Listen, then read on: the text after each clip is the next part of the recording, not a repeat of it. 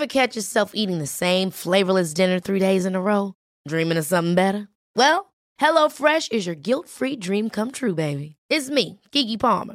Let's wake up those taste buds with hot, juicy pecan-crusted chicken or garlic butter shrimp scampi.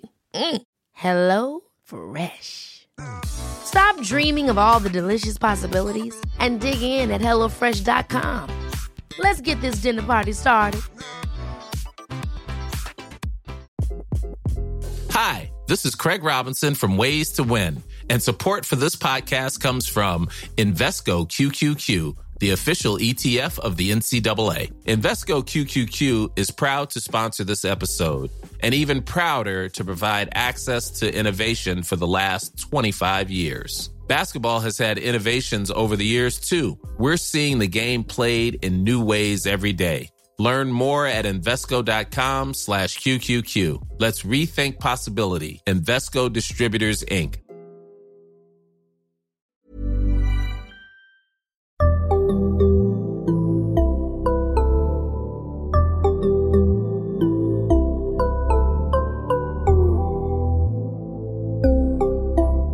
Barnpsykologerna.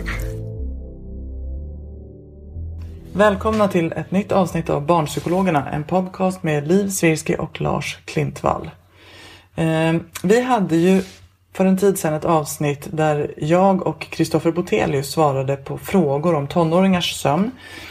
Och som vi sa, då skulle vi återkomma med ett avsnitt om de yngre barnens sömn, eftersom vi hade fått in ganska mycket frågor av er lyssnare och i sammanhang där vi har föreläst och så. Och idag är det då dags för det avsnittet. Men innan vi börjar kan vi väl börja med att du, Kristoffer, presenterar dig för våra lyssnare. Ja, som sagt, jag heter Kristoffer Botelius. Är precis som Liv, psykolog och psykoterapeut. Och forskar bland annat kring sömn och sömnstörningar. Och vi har tillsammans skrivit boken Godnatt om små och stora barns sömn. Fakta, råd och rekommendationer till trötta föräldrar. Som kom ut i början av det här året på Natur och kultur. Så det är ju lite grann våran bakgrund till det här ämnet. Precis. Ja, vi kör direkt, tänker jag. Vi tar första frågan. Ja. Man hör ju mycket om det här med samsovning nu för tiden. Vissa verkar tycka att det verkligen inte är bra. Andra verkar tycka att det är det enda rätta. Jag har en dotter på 4 år och vi har i perioder samsovit. Och i perioder försökt med att hon ska sova i egen säng. Jag känner mig osäker på hur vi ska gå vidare. När vi samsover sover alla ganska bra. Det är visserligen trångt i sängen, men vi sover i princip hela natten.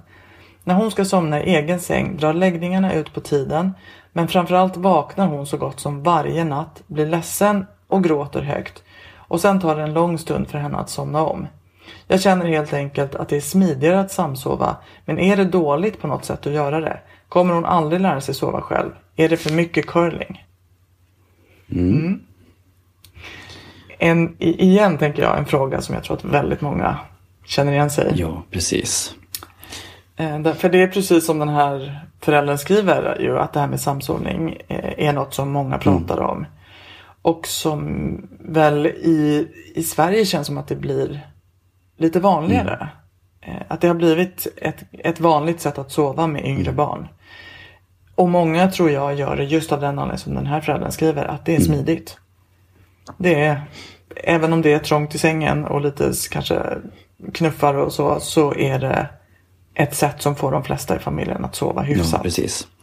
Och just det att man hittar ett sätt som fungerar, åtminstone för stunden, är ju det vi ofta gör. Hon frågar här om det är dåligt på något sätt att samsova. Det man kan säga är att, det ska man säga förstås då, att för de allra yngsta spädbarnen så avråder man från samsovning. Just det. Alltså de allra yngsta utifrån Socialstyrelsens riktlinjer. Och det handlar om att minska risken för plötslig spädbarnsdöd. Så för de lite större barnen så kan man säga att det finns ju ingenting direkt som är dåligt med samsova. Men studerar man barn och vuxna som samsover så ser vi att de faktiskt sover lite sämre. Alltså man har en tendens att störa varandra under natten. Jag tänker att det där ändå måste vägas. För det måste ju vara de här sparkarna, knuffarna. Precis. Man tar varandras täcke och så. Men det är klart att vaknar man av ett barn som är ledset och som ska somna om, så stör ju det också sömnen. Precis, och det här med jättelånga nattningar och att, alltså det är klart att så man kan mycket väl förstå att man väljer samsovning. Och som sagt, här tänker jag att man får hitta en strategi som passar den egna familjen. Det är inget problem att samsova.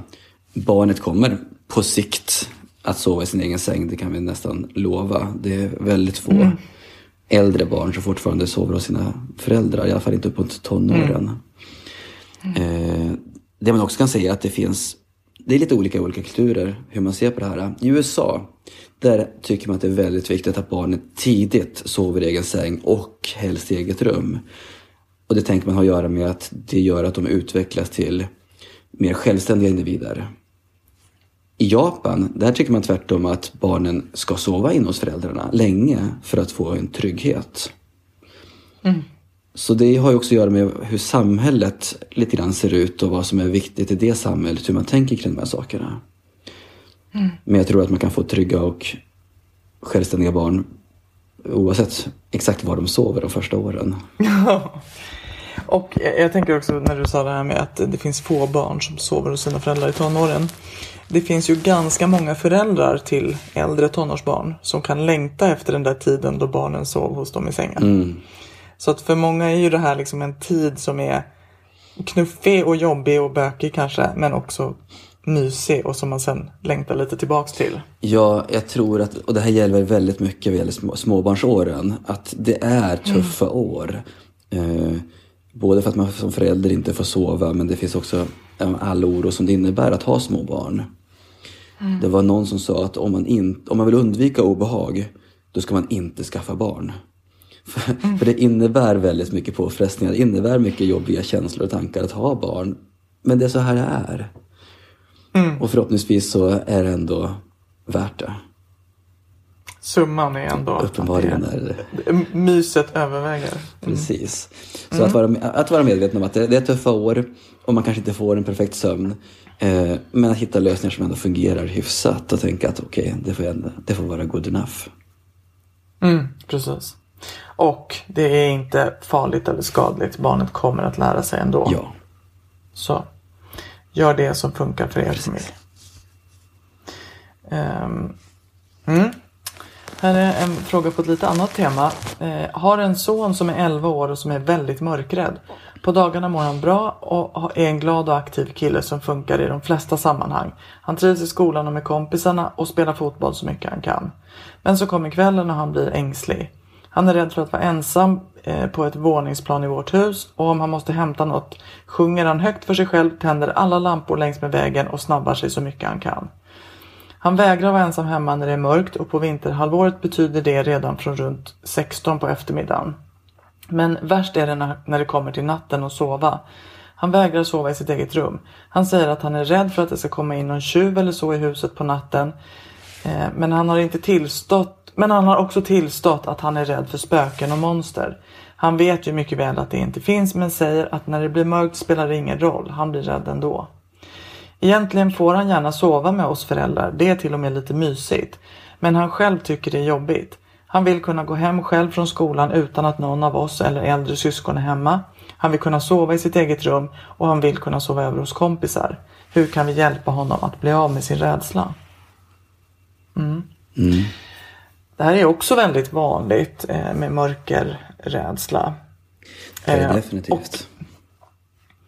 Och precis som den här föräldern tar upp, i den här raden, alltså när yngre barn är mörkrädda, då räknar vi nästan inte ens det som någon, alltså det tycker vi är självklart. Det är nästan som att vi förväntar oss att de ska vara det.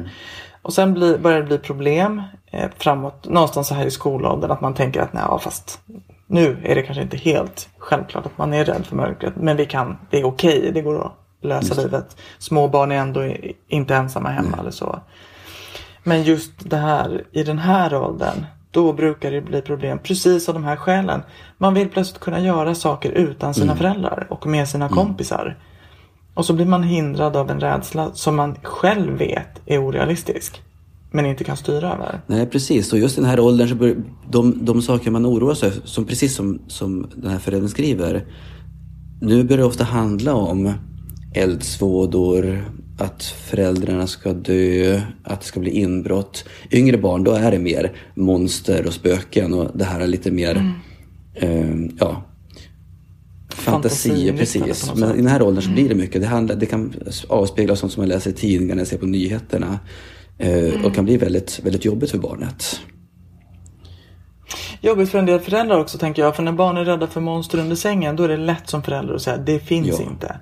Men när barn säger jag är rädd att det ska komma en inbrottstjuv, då blir också en del föräldrar lite ställda för att det händer ju. Och det kan ju vara mycket väl så att barnet har hört att i vårt område har det varit inbrott när det har gått en våg. Precis. Så plötsligt så blir det svårt att säga nej, det behöver du inte vara rädd för. Och gör föräldern det ändå, så vet barnet att det där är inte sant. Exakt. Så det blir också lite komplicerande. Och jag tänker att det här är en sån här sak som faktiskt gör att många föräldrar och familjer söker till dig, Liv. Precis, jag träffar många barn i den här åldern med just mörkerrädsla. Absolut, och det kan man ju säga att alltså för många växer det bort, men det kan ta ganska lång tid. Alltså det finns ju en del som kan beskriva att jag var mörkrädd länge, först i övre tonåren så blev det hanterligt. Men fortfarande kan jag tycka det är lite läskigt att gå hem själv på kvällen. Och då inte bara av de skäl som kanske många har, utan just det där. Och nej, jag hörde något, det är någon som gömmer sig eller så.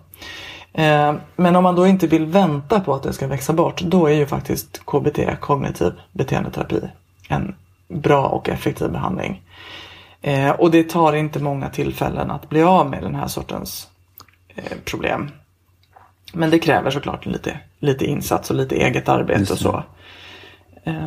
Men jag skulle nog säga att har man ett barn som har den här sortens problem och som själv lider av det, och man inte tycker att man kommer till rätta med det på egen hand, så tycker jag att man ska söka en KBT-utbildad terapeut i sin närhet. Vi kan lägga till det att i våran bok så har vi också en del information om hur man gör när man söker hjälp och vad man ska tänka på om man ska vända sig till en terapeut till exempel. Så där finns det lite handgripliga råd om vad man kan tänka på.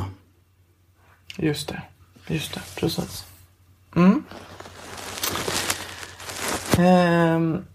Vi går vidare. Har en 10-åring som jag tycker lägger sig för sent. Hennes jämnåriga lägger sig runt 20 på kvällen.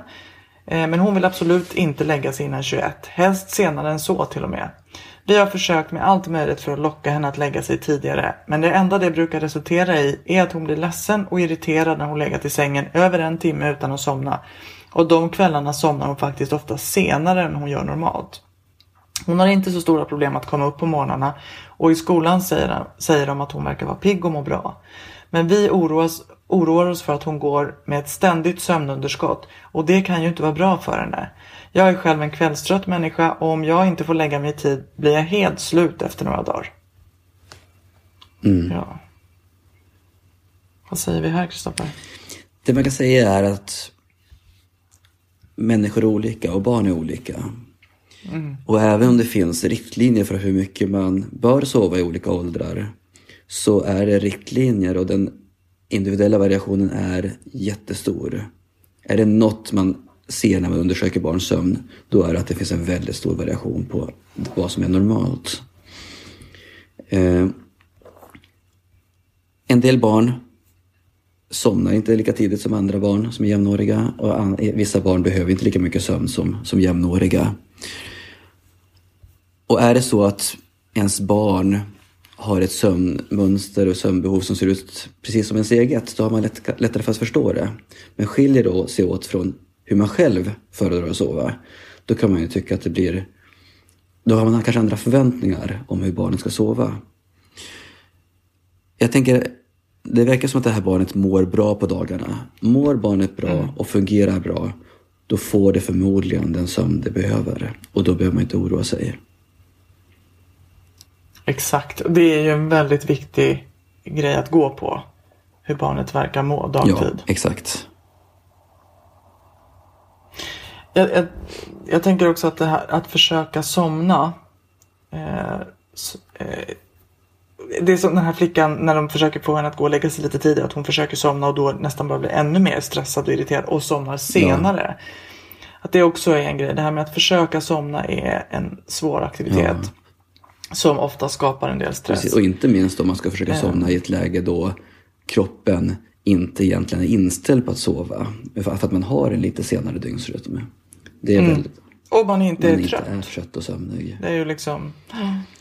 Om man märker att är barnet väldigt, väldigt svårväckt på morgnarna. Eller om barnet sover väldigt mycket längre på helgerna, på veckodagarna. Då kan man misstänka att de får lite sömn. Men annars, mår det bra, fungerar det bra, då är det förmodligen helt okej.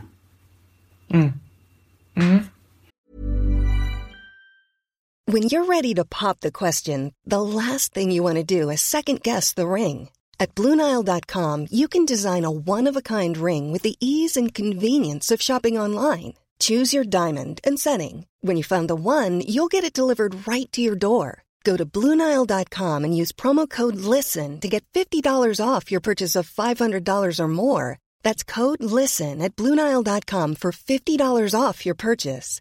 BlueNile.com, code LISTEN. Hi, I'm Daniel, founder of Pretty Litter. Cats and cat owners deserve better than any old-fashioned litter. That's why I teamed up with scientists and veterinarians to create Pretty Litter. Its innovative crystal formula has superior odor control and weighs up to 80% less than clay litter. Pretty Litter even monitors health by changing colors to help detect early signs of potential illness. It's the world's smartest kitty litter. Go to prettylitter.com and use code ACAST for 20% off your first order and a free cat toy. Terms and conditions apply. See site for details. Life is full of what-ifs. Some awesome, like what if AI could fold your laundry? And some, well, less awesome, like what if you have unexpected medical costs? United Healthcare can help get you covered with Health Protector Guard fixed indemnity insurance plans. They supplement your primary plan to help you manage out-of-pocket costs. No deductibles, no enrollment periods, and especially no more what-ifs. Visit uh1.com to find the Health Protector Guard plan for you. Vi har en annan fråga på ungefär samma tema. Hur vet man om barn sover tillräckligt mycket? Och man kan väl säga att som sagt, man bör utgå från barnet och se hur barnet verkar må. Det finns ju en massa riktlinjer och så här för hur många timmar barn bör sova i olika åldrar. De kan man ju naturligtvis ha som ett slags riktmärke. Men man måste också komma ihåg att ofta är de här tabellerna gjorda så att man säger att men barn i en viss ålder ska sova 8 till 10 timmar till exempel. Och då är det ju 8 till 10 är ju bara där 2 timmars skillnad. Så att det är aldrig så att man säger barn som är 8 år ska sova 8 timmar eller så. Utan man anger alltid ett intervall. Och det betyder ju att man också lämnar mycket utrymme för individuella variationer. Precis. Och det kan finnas variationer inom samma familj. Att man har barn som är ungefär... Att storebror sover mer än vad lilla syster tycks behöva göra. Just det. Och då kan man som förälder bli lite fundersam. Men det kan mycket väl vara så. Det behöver inte vara någonting som är fel. Det är viktigt att komma ihåg. Så utgå från hur barnet verkar må helt enkelt. Och när barnet verkar trött då, försök hitta barnets rytm snarare än gå på någon given ålder eller så. Ja, men precis.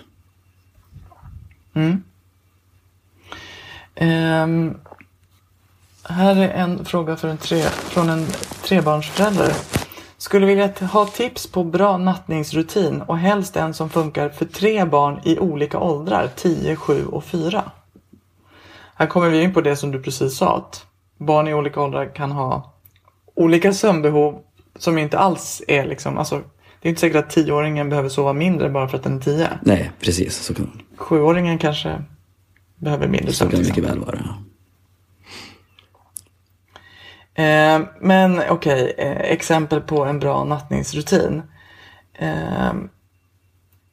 Den här åldern som barnen har är ju, då har man verkligen nytta av en nattningsrutin. En del föräldrar kanske börjar för tidigt med att försöka söka en rutin för barnen. Och där kan man ju säga att det lönar sig inte, för att de riktigt små bebisarna, de har ingen dygnsrytm. Så det går inte att få någon riktig rutin för dem som funkar, utan det blir först aktuellt lite senare.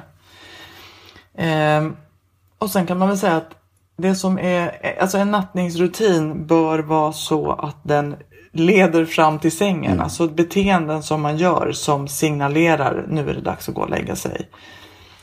Och det kan ju handla om allt ifrån att göra miljön sovvänlig, släcka ner, sätta ner ljud eller stänga av tv eller skärmar eller så. Sätta på sig pyjamas, borsta tänderna, äta kvällsmacka eller kvällsmål om man brukar göra det. Och sen söka sig till sovrummet och sängen och kanske läsa en saga, sjunga en godnattvisa eller så. Och att man försöker hitta ett flöde i det här som passar i den egna familjen. Och då får man det kanske är svårt att hitta en rutin som är samma för en 10-åring och en 4-åring. Så man kanske behöver ha lite variation. Men de kanske kan vara ganska nära varandra i alla fall. Och sen att man försöker upprepa det här kväll efter kväll. Så att rutinen verkligen blir en rutin. Ja, men precis. Och ofta brukar man rekommendera en ganska kort rutin ändå. Kanske runt en halvtimme. Men precis som Liv säger, att man gör ungefär samma saker i samma ordning. Och att de leder fram till sängen. Och syftet med rutinen är ju, alltså dels kan ju rutiner underlätta på många sätt. Alla vet vad som ska göras och det blir smidigt och enkelt så. Men sen är ju också syftet just med en nattningsrutin att den på något sätt ska signalera och bli kopplad till sömn. Så att barnen liksom nästan börjar känna sig trötta när de får på sig pyjamasen eller ligger i sängen och lyssnar på godnattvisan igen eller så. Så att man liksom på det sättet också underlättar sömnen. Ja, precis.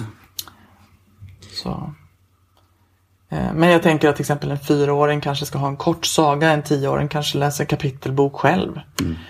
Och ligger en stund på egen hand och läser i sin bok innan han eller hon vill somna och så.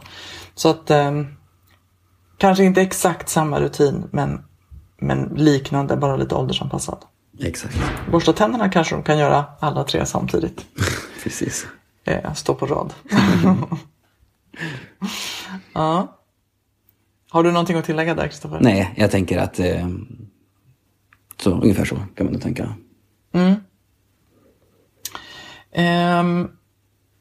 Här har vi en fråga. Våran 4-åring har aldrig blivit riktigt torr på nätterna och kissar fortfarande på sig då och då. Vi har tänkt att vi bara ska avvakta, men nu undrar vi om vi borde söka hjälp och i så fall vart vi ska vända oss. Vad säger du om det här? Det ska man säga, ja, att man inte... Den medicinska termen för att kissa på sig på natten är enures, alltså det man menar med nattvätning. Det man kan säga är att man pratar aldrig om enures innan barnet har fyllt 5 år. Det är inte förrän i 5-årsåldern som man kan förvänta sig att barnen ska vara helt torra på nätterna. Så före 5 års ålder så är det inte ovanligt att barnen kissar på sig på natten. Och det är ingenting man behöver vara bekymrad över eller söka hjälp för. Och söker man hjälp kommer man ändå bara få råd att avvakta fram till att de fyller 5 år. Och då kan man återkomma om det fortfarande är ett problem. Så innan de fyller 5 år så är det inte det är inte ovanligt, det är inte onormalt och det är något som man helt enkelt bara man kan bara avvakta. Om barnet fortsätter att kissa på sig efter 5 års ålder, då kan det däremot, man kan säga att det är inte farligt. Det är inte så att det är farligt att kissa på sig, men däremot kan ju vara jobbigt för barnet att inte fixa det här. Att det blir socialt lite genant. Man kan inte sova över hos kompisar, man kan inte, med alla de här bitarna som följer med. Så då tycker jag, då ska man förmodligen söka hjälp.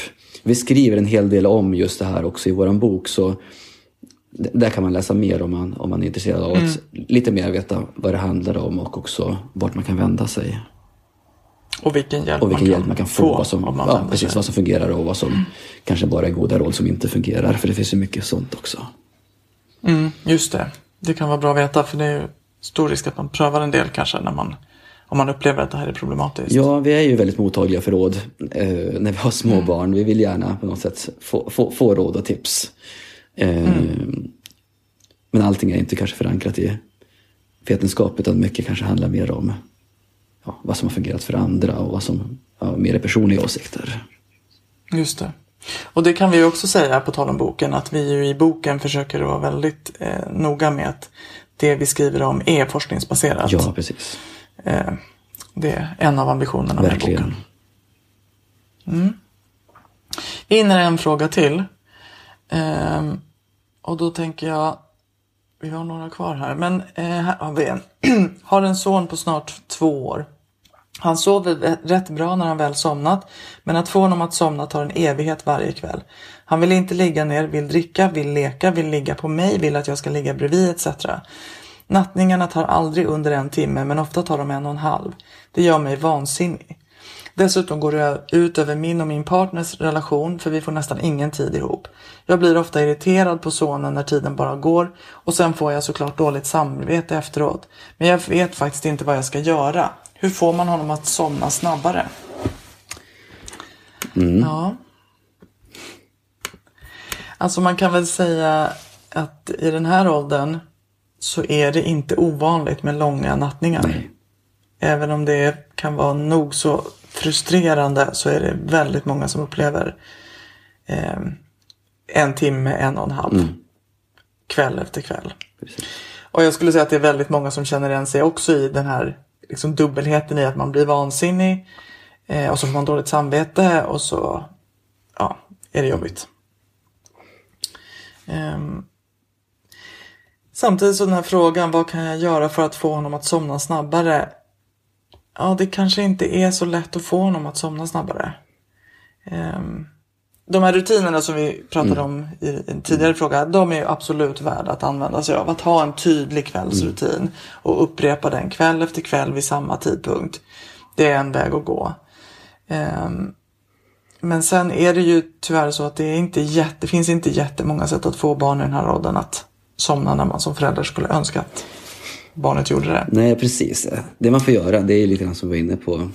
Tänka på att ha en fast läggtid. Det är väl också någonting som man ofta brukar rekommendera. Men exakt när den här läggtiden ska vara beror ju på olika barn. Och ibland kanske man också försöker lägga sitt barn lite för tidigt. Man utgår från när det borde somna snarare än när det kanske vanligen faktiskt lyckas somna. Och man kanske också utgår från sina egna önskemål. Att man skulle gärna vilja att barnet somnade så att man fick lite egen tid på kvällen. Precis.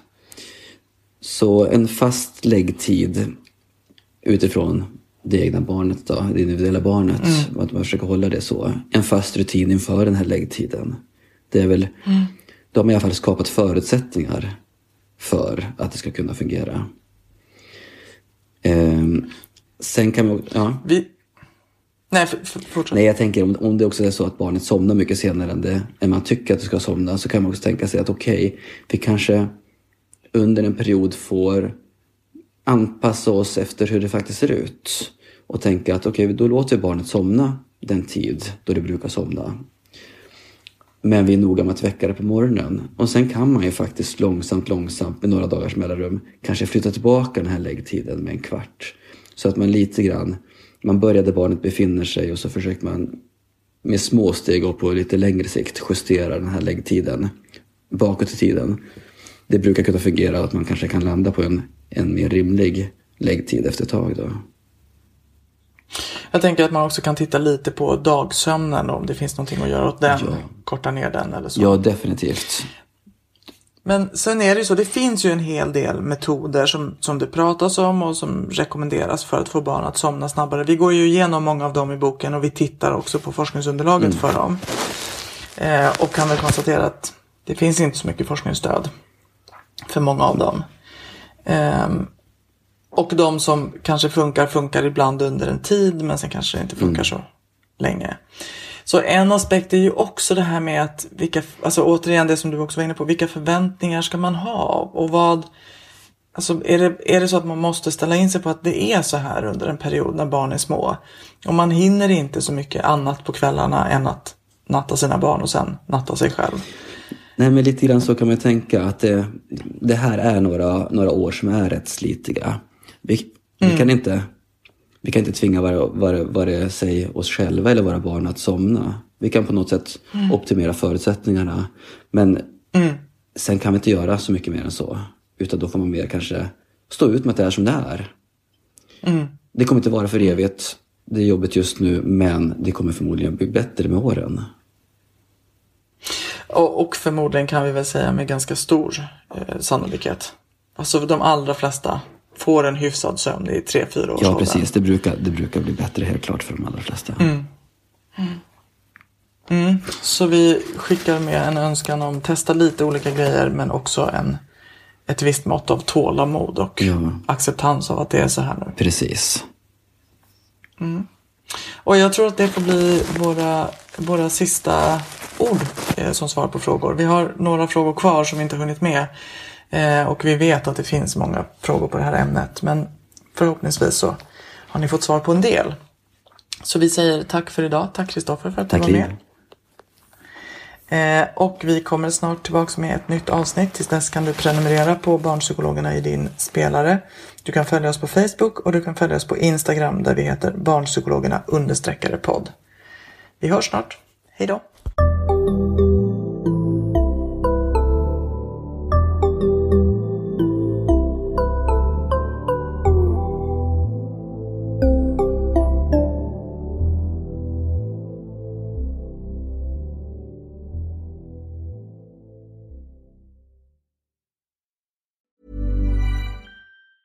Ever catch yourself eating the same flavorless dinner 3 days in a row? Dreaming of something better? Well, HelloFresh is your guilt-free dream come true, baby. It's me, Keke Palmer. Let's wake up those taste buds with hot, juicy pecan-crusted chicken or garlic butter shrimp scampi. Hello Fresh. Stop dreaming of all the delicious possibilities and dig in at HelloFresh.com. Let's get this dinner party started. Hi, I'm Daniel, founder of Pretty Litter. Did you know cats tend to hide symptoms of sickness and pain? I learned this the hard way after losing my cat, Gingy. So I created Pretty Litter, a health monitoring litter that helps detect early signs of illness by changing colors, saving you money and potentially your cat's life. Pretty Litter is veterinarian developed, and it's the easiest way to keep tabs on your fur baby's health right at home. Go to prettylitter.com and use code ACAST for 20% off your first order and a free cat toy. Terms and conditions apply. See site for details.